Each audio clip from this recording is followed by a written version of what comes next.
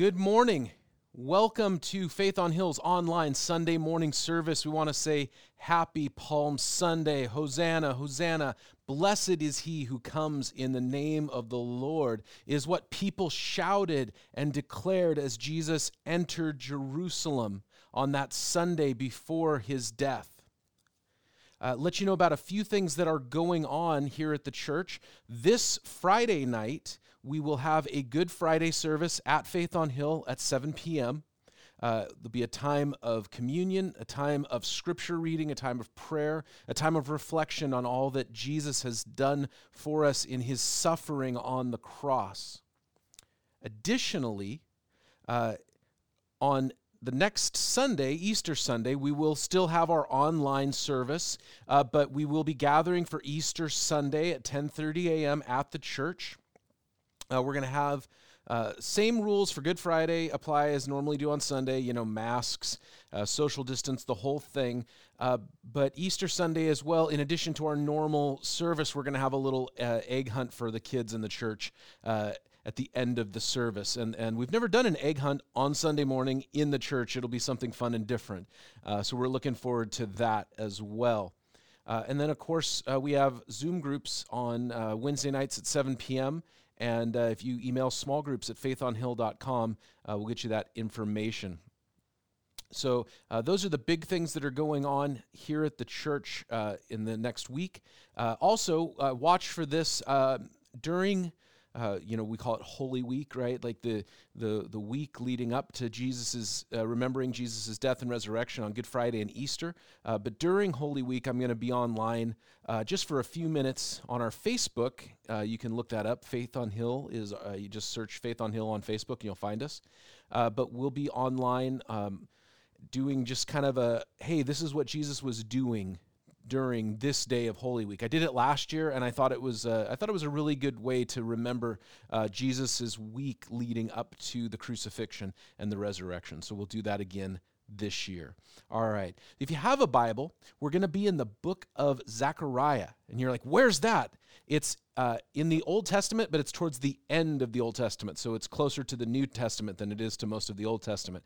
And we're going to be looking at Zechariah chapter 9 as we reflect on what Palm Sunday means and everything surrounding it. Well, happy Palm Sunday. Palm Sunday is the Sunday before Easter.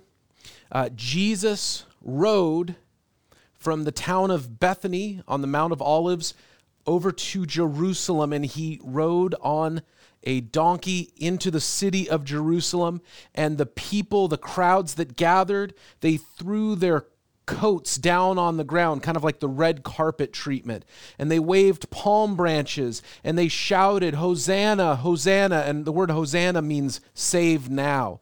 They said, Hosanna, blessed is he who comes in the name of the Lord. And as Jesus was riding in, the best way I can describe it is if you know the hill that Hill Road, Faith on Hill Church is on, you go up to the top of the hill, kind of around View Acres Elementary, and you can look over and you can see Mount Talbert, Mount Scott, right? So the best way I would describe this is as if Jesus was at a village on Mount Talbert, got on this donkey and rode down the valley and then up to where, View Acres is, our church, the whole thing. That's kind of the same idea, maybe not quite as far of a valley, but a similar idea in terms of what's going on. And so as he's riding in, this whole thing is happening, but this whole thing was prophesied 500 years before Jesus was born. We're in the book of Zechariah, chapter 9. Zechariah was an Old Testament prophet who, as I said, lived 500 years before Jesus was born. His writings are found in the Old Testament, the Hebrew Scripture, but they're closer in terms of page count. They're closer to the New Testament. So if you go find like Matthew, Mark, Luke, and John, find Matthew, start going backwards, and you'll find Zechariah. We're in Zechariah chapter 9 this morning. Zechariah chapter 9 says something you might find familiar. Check this out. Verse 9, rejoice greatly, daughter Zion. Shout, daughter Jerusalem. See, your king comes to you, righteous and victorious, lowly and riding on a donkey, on a colt, the foal of a donkey. I will take away the chariots from Ephraim and the war horses from Jerusalem, and the battle bow will be broken. He will proclaim peace to the nations. His rule will extend from sea to sea and from the river to the ends of the earth.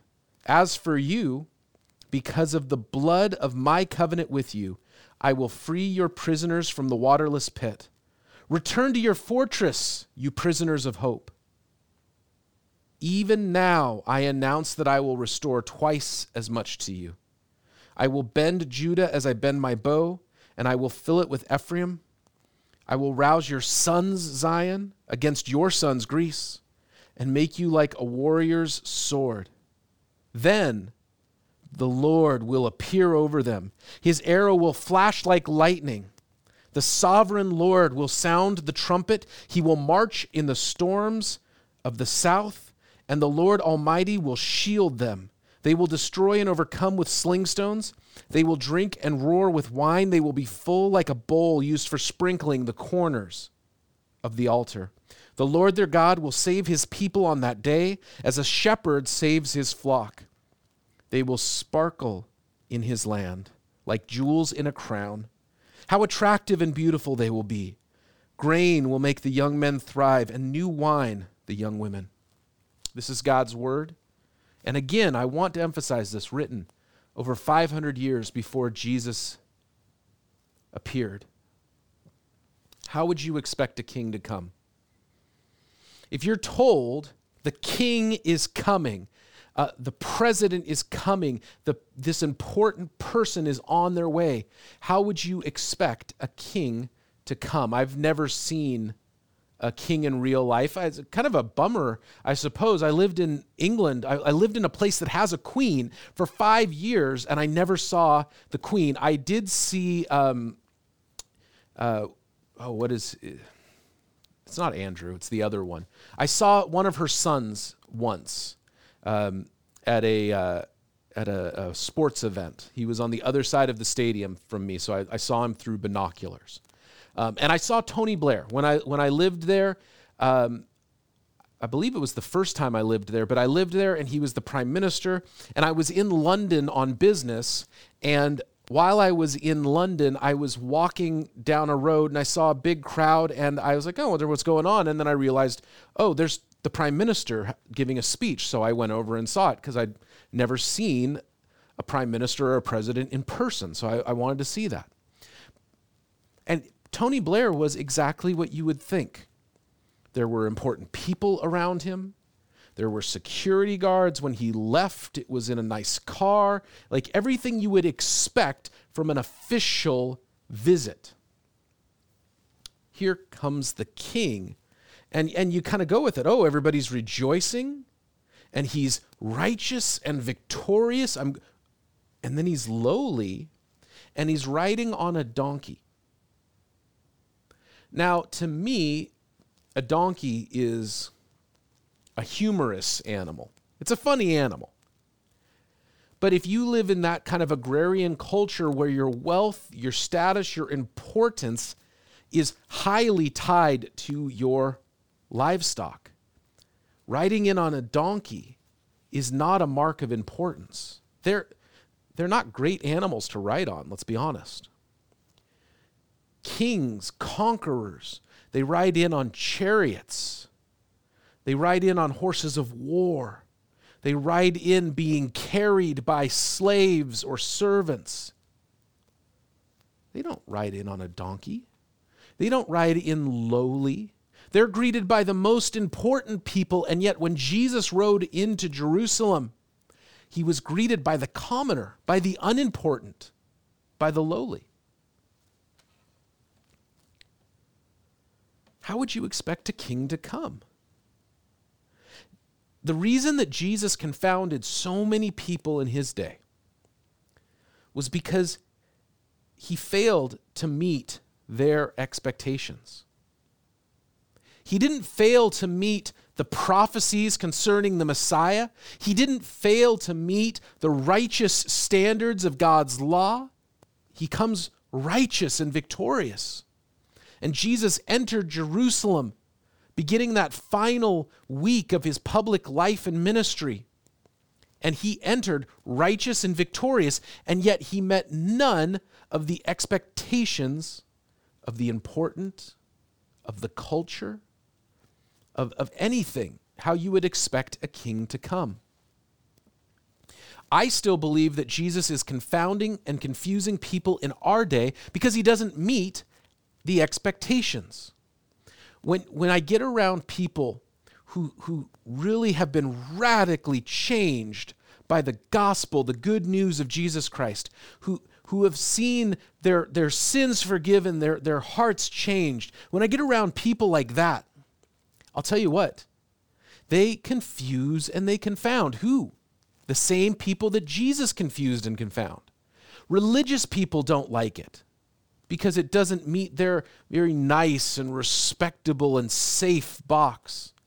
And irreligious people don't like it because it involves life change and it involves heart change and it involves rejecting this world of sin and giving our lives over to the victory and the righteousness of God. How would you expect a king to come? And then when the king does come, what would you expect victory to look like? Okay, the king's coming. Victory is at hand. This is all really good news, by the way. Zechariah prophesied at a time after Daniel. And on Sunday mornings, we've been studying the book of Daniel, and we'll get back to that after Easter is over.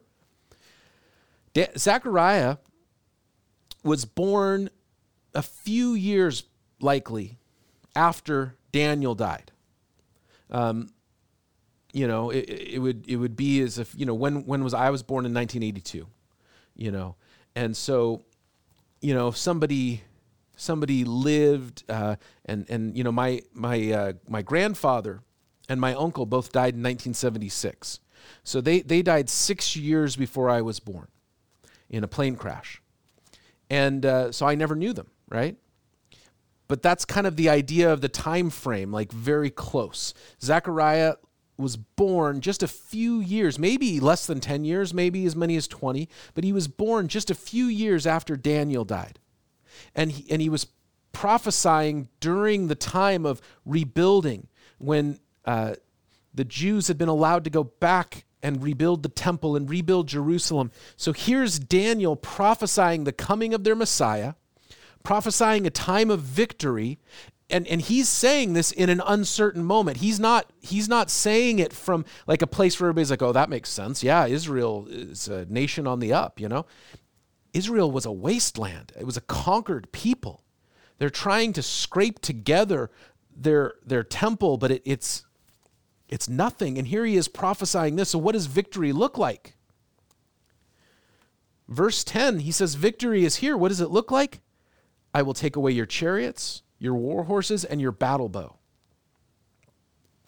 Again, we don't think in those terms, but let's think of it in modern terms. I will take away your armies and your power. And these are the things that bring dominance and power. That a large military, a large cultural influence. These are things that we would expect to have when you're victorious, right? When we ended World War II, we're the top. There's no question, we're the world's leader. When we ended the Cold War, we're the top. We had the best military. We had the most power. We had the largest cultural influence. We're winners, right? Americans know how to be winners. And what does victory look like in this prophecy? Disarmament? Removal of power? What's going on here? Just like Jesus confounded so many in his day because he didn't meet their expectations of what a king would look like, people are often disappointed by God's failure to follow their model of victory, their picture of victory, their timeline of victory. I've mentioned this before, but I'll mention it again. About a year ago, just before COVID happened, really, I heard a lecture, and it was a testimony of somebody who had come to faith, and she had major life-dominating sins that she had said, I'm turning away from that, I'm renouncing that, I'm following Jesus no matter what. And then she's been a Christian for like maybe 2-3 days, and she's gone somewhere to pray and ask God to just remove all of these life-dominating sins. And God speaks to her. Now, I'll tell you what, I've been a Christian a while, and I have a few times in my life felt like I've come close to hearing an audible voice, the voice of God. Now, don't feel bad if you never have, because quite honestly, I think most Christians haven't. And knowing how God speaks to you is an art that we learn. I remember somebody saying, he felt like God spoke by kind of like pushing him forward. And I was like, oh, most of the time God's speaking by like holding me back. Yeah, don't do that, So we learn how God speaks to us. But this gal, she'd been a Christian for like 2 seconds and God speaks to her. And God says, no, I want to deal with this other thing. You've never forgiven this person, and I want you to forgive them. And it's like, if you were going to make a list of like her top 10 issues, forgiving this person would not make that list, and yet that was the first thing God wanted to deal with. What does victory look like? It's very possible.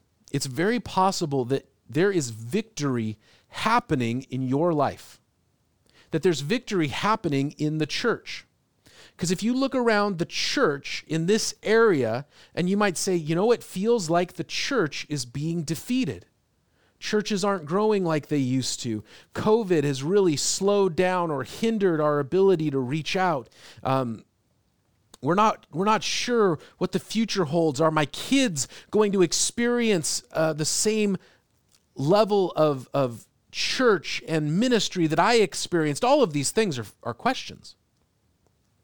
And in my own life, maybe you're saying, hey, I'm looking at my own life and I want to experience the victory of God, but I just see this and I see this and I see this, and it feels like I'm not seeing the victory of God.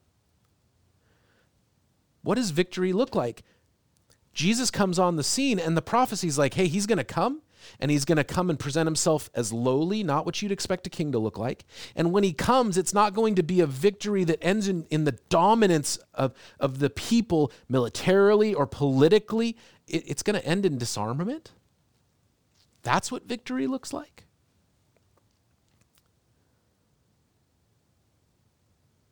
But yet, what does he say?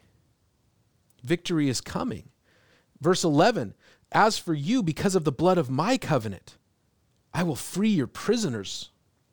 When it says this waterless pit, what you should think of is sort of a cistern. They would dig out these pits, and then, like the one time of year they would get rain, the rain would fall in, and then they'd collect water in these pits. But then sometimes, it wouldn't rain, you'd have a dry pit, and they would use them as prisons. When you read in Genesis that they threw the 11 brothers threw their youngest brother, Joseph, down in the well, and then they later got him out and sold him to slaves, but it's probably that waterless pit. In the book of Jeremiah, the prophet Jeremiah is put in prison, but they don't throw him like in a dungeon. They actually just throw him into one of these mostly empty wells.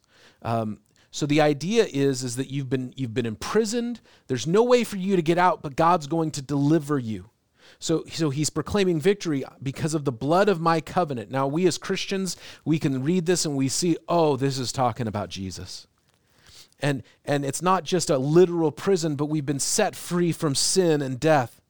Return to your fortress, you prisoners of hope. Meaning, yes, you've been held in captivity, you've been held in chains, but we have hope because of this coming King who we see and recognize as Jesus Christ. And God says, even now I announce I will restore twice as much to you, that this restoration is happening. And we see this in our lives as Jesus comes and makes his presence Not just known, not just felt, but engulfing and dominant and victorious. So we know that there's a victory. In fact, it's a total victory. And we know that it comes from Christ. What does that look like? And what's our part to play? Well, first of all, verse 10, as I just said, is that this victory comes from God. This victory comes from God. Actually, I meant verse 11. But as for you, because of the blood of my covenant with you. It's nothing that we do. That is so important. In fact, it's one of the things that confuses people because it doesn't fit our model of what victory looks like. Victory looks like me trying harder or me doing better. And I'm not saying that we don't have a part to play, but first that victory comes from God.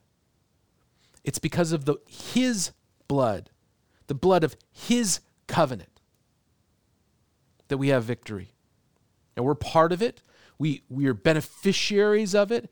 We're part of receiving the blessings of that covenant, that agreement. But it's because of his work. So when we say, hey, what's my part in victory? Honestly, the first step is recognizing that it's the work of God. His grace, his mercy, his power, his forgiveness.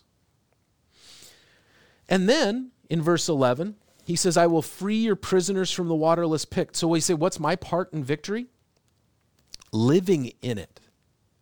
If I continue to live in that pit, or you've been set free, the rope's been put down, grab hold, we'll pull you out, and you say, no, I'm good. I'll stay here.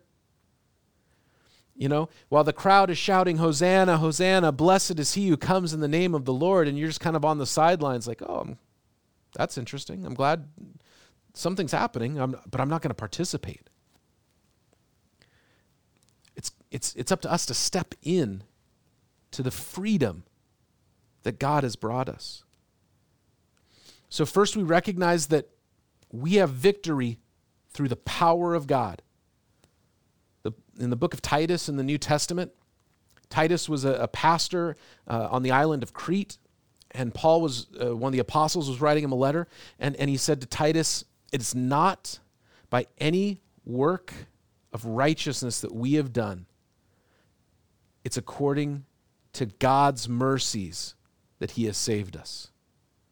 In another part of the scripture, Paul wrote, it's not of any works that I have done so that no one can boast. Nobody can come and say, look at all these things that I've done, and that's why God loves me, because I'm such a good person. I'm such a hard worker. I'm such a disciplined woman. I'm such a holy man. Out of all my generation, I'm blameless. No. It's because of God's work. Victory is when we step into God's work. And finally, victory exists inside the fortress. Verse 12. Return to your fortress, you prisoners of hope. You've been set free, you've been delivered, but now you need to go into the fortress. Surround ourselves, immerse ourselves in the kingdom, immerse ourselves in the fortress. Who's the fortress? It's God. Lord, fill me with your Spirit. Lord, make me more like Jesus. Father, not my will, but your will be done. Bend me to yourself. Our part in the victory of God is to submit ourselves to him. What if God's victory isn't what you think it should look like? Lord, this is what you want. This is where you have me. Then I submit to it. And I'm going to trust that even though it doesn't fit, even though I expect a king to look different or act different, even though I expect victory to be different, I see this is from you. I'm going to step into it. And that's the question. God's victory is certain. Total victory. And we're not used to that, right? We are used to, there's a victory, you win the war, but there's always another battle. There's always another thing to fight. There's going to come an end to the battles. There's going to come an end to the struggle. In verse 13, he starts talking about Greece, and you're like, what's going on with Greece? This prophecy covers at least 3 points in human history. It covers that time we've talked about in the last few weeks in the book of Daniel with the Maccabean revolt a few hundred years before Jesus, where a guy named Antiochus Epiphanes took power and he conquered, including the city of Jerusalem. And that was an offshoot of the empire of Alexander the Great, Greece. And yet some of what is being talked about here speaks of 2,000 years ago when Jesus rode into the city.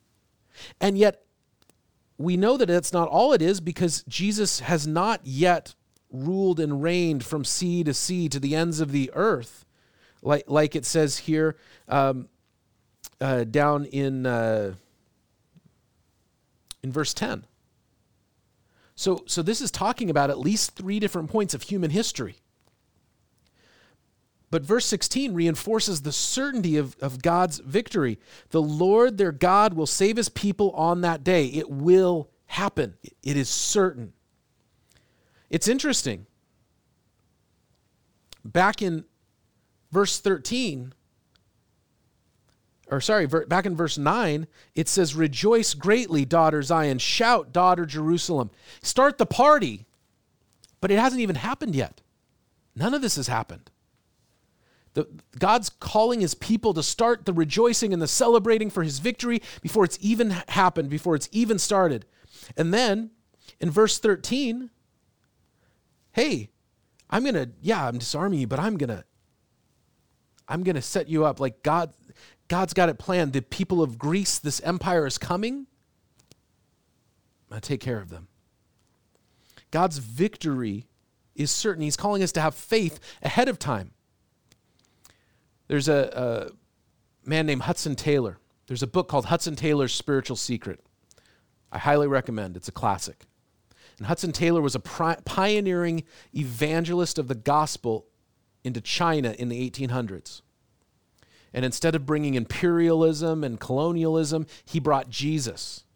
And instead of bringing Western culture, he immersed himself in Chinese culture. And he learned the language, and he observed their cultural customs as much as he could. He dressed in the Chinese fashion. He ate the food of the people in those cities and those villages. He did everything he could to just, as the Bible says, be all things to all men so that we might win some to Christ. And his ministry grew, but there actually came a point where they had a meeting of all of their leaders and all of their preachers, and they got together and they said, we have a problem. We don't have enough evangelists to keep doing the work that God's called us to do. And even if we had enough, we don't have enough money to pay for them. And so what did they do? They prayed, they told God their need, and then they started to praise God, praying and singing, and they praised God ahead of time, saying, Lord, we trust that you are going to do your work, so we are going to praise you now ahead of time. We're not going to wait for you to do your work. We are going to start rejoicing and praising you, knowing that and trusting that you will lead and you will guide and you will provide and you will do the work you want to do here in China. And they did. And in the next year, they saw missionaries step forward. The funding came forward. All of these things that were needed, God just began to provide. Now, God's victory is certain. The only question, it's not whether Jesus will win. It's not whether Jesus will reign. It's not whether lives will be changed. None of that's in question. The question is, are we in? If you're not a Christian, if you don't have a saving faith, and I don't care if you've gone to church for years, I don't care if you grew up in the church, I don't care if you pray every day, I don't care if you do not have a saving faith in Jesus Christ, if Jesus Christ is not the Lord of your heart, if you have not believed in your heart and confessed with your mouth that Jesus is Lord, then the first question is, what's keeping you? Come in. Enter the kingdom of heaven. Surrender your life to Jesus. Because Jesus is victorious. It's just a question of whether you're in or not. And if you are in, but like I said earlier, you're missing out on the victory of God because you're trying to get Jesus to fulfill your set of ideas of what victory looks like. Why don't I have victory? Well, I don't have this thing, I don't have that thing, and maybe God's saying, I don't want you to have those things. I want to do some different work in you. I'm going to trust the victory. I'm going to trust the victory of God, not in the way that I think it's going to be, but in the way that God knows it will be and knows it needs to be. I want to end this morning skipping ahead to chapter 14 of the book of Zechariah. In chapter 14, in verse 3, it says this: "The Lord will go out and fight against those nations as he fights on the day of battle. On that day his feet will stand on the Mount of Olives east of Jerusalem, and the Mount of Olives will be split in two from east to west, forming a great valley, with half of the mountain moving north and half of the mountain moving south. You will flee by my mountain valley, for I will extend it to Azel. You will flee as you fled from the earthquake in the days of Uzziah, king of Judah. Then the Lord my God will come, and all the holy ones with him. On that day there will be neither sunlight nor cold, frosty darkness. It will be a unique day, a day known only to the Lord, with no distinction between day and night. When evening comes, there will be light, and on that day living waters will flow from Jerusalem, half of it east to the Dead Sea, half of it west to the Mediterranean Sea, in summer and winter. The Lord will be king over the whole earth, and on that day there will be one Lord, and his name the only name." Why did I finish with that? It's because of this. You might remember this from last week. But we read this last week in Daniel chapter 9, that these 77-year periods have been decreed for God's holy people and his holy city, Jerusalem. And that in the 69th 7-year period, the anointed one would be cut off. And there was one 7-year period left. And we talked about it last week, how it's almost like there was a stopwatch. And when Jesus died, click, the stopwatch was paused. Jesus rode into Jerusalem from the Mount of Olives, from Bethany, and he rode into Jerusalem. He rode into Jerusalem in such a way, as we have just read in the book of Zechariah, that would have identified himself as the Messiah. He openly accepted the praise of the people, which he had refused to do up until that point. And he rode into Jerusalem, and he was rejected. Jesus, when he returns to this earth in his second coming, I believe from these passages and others that he will return physically to the Mount of Olives. Do I claim to understand everything in those verses we just read? No, I do not. But I understand this, that I believe Jesus will return physically to the Mount of Olives and once again will present himself. Once again will show himself. And this time he will not be rejected. This time he will reign and rule, and like it says, the Lord will be king over the whole earth. Total victory. There will be no more. The time of that rebellion will be put to an end, and Jesus will rule and reign in righteousness, and we will be there with him. God's victory is certain.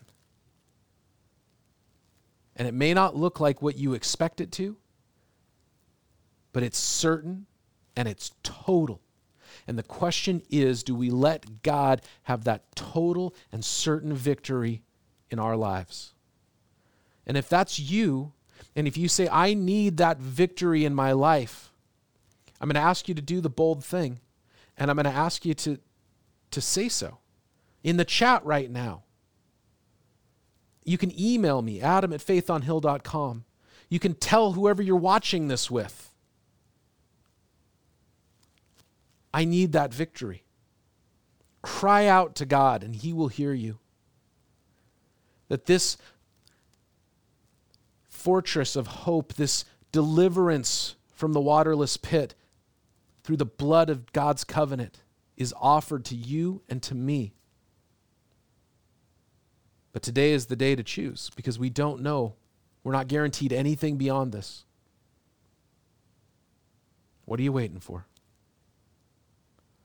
But know this, that when Jesus rode in on that Palm Sunday 2,000 years ago, within a few days he was rejected as their Messiah. I'm so glad that I have had the chance and that we've had the chance to accept him as our Savior. And I pray that you don't reject him as yours. God bless you. We'll see you this week for our Holy Week videos, and we'll see you Friday night for our Good Friday service. And Good Friday service will not be online. It's an in-person only thing. And then Easter Sunday, we will be online and in person at 10:30 a.m. God bless you.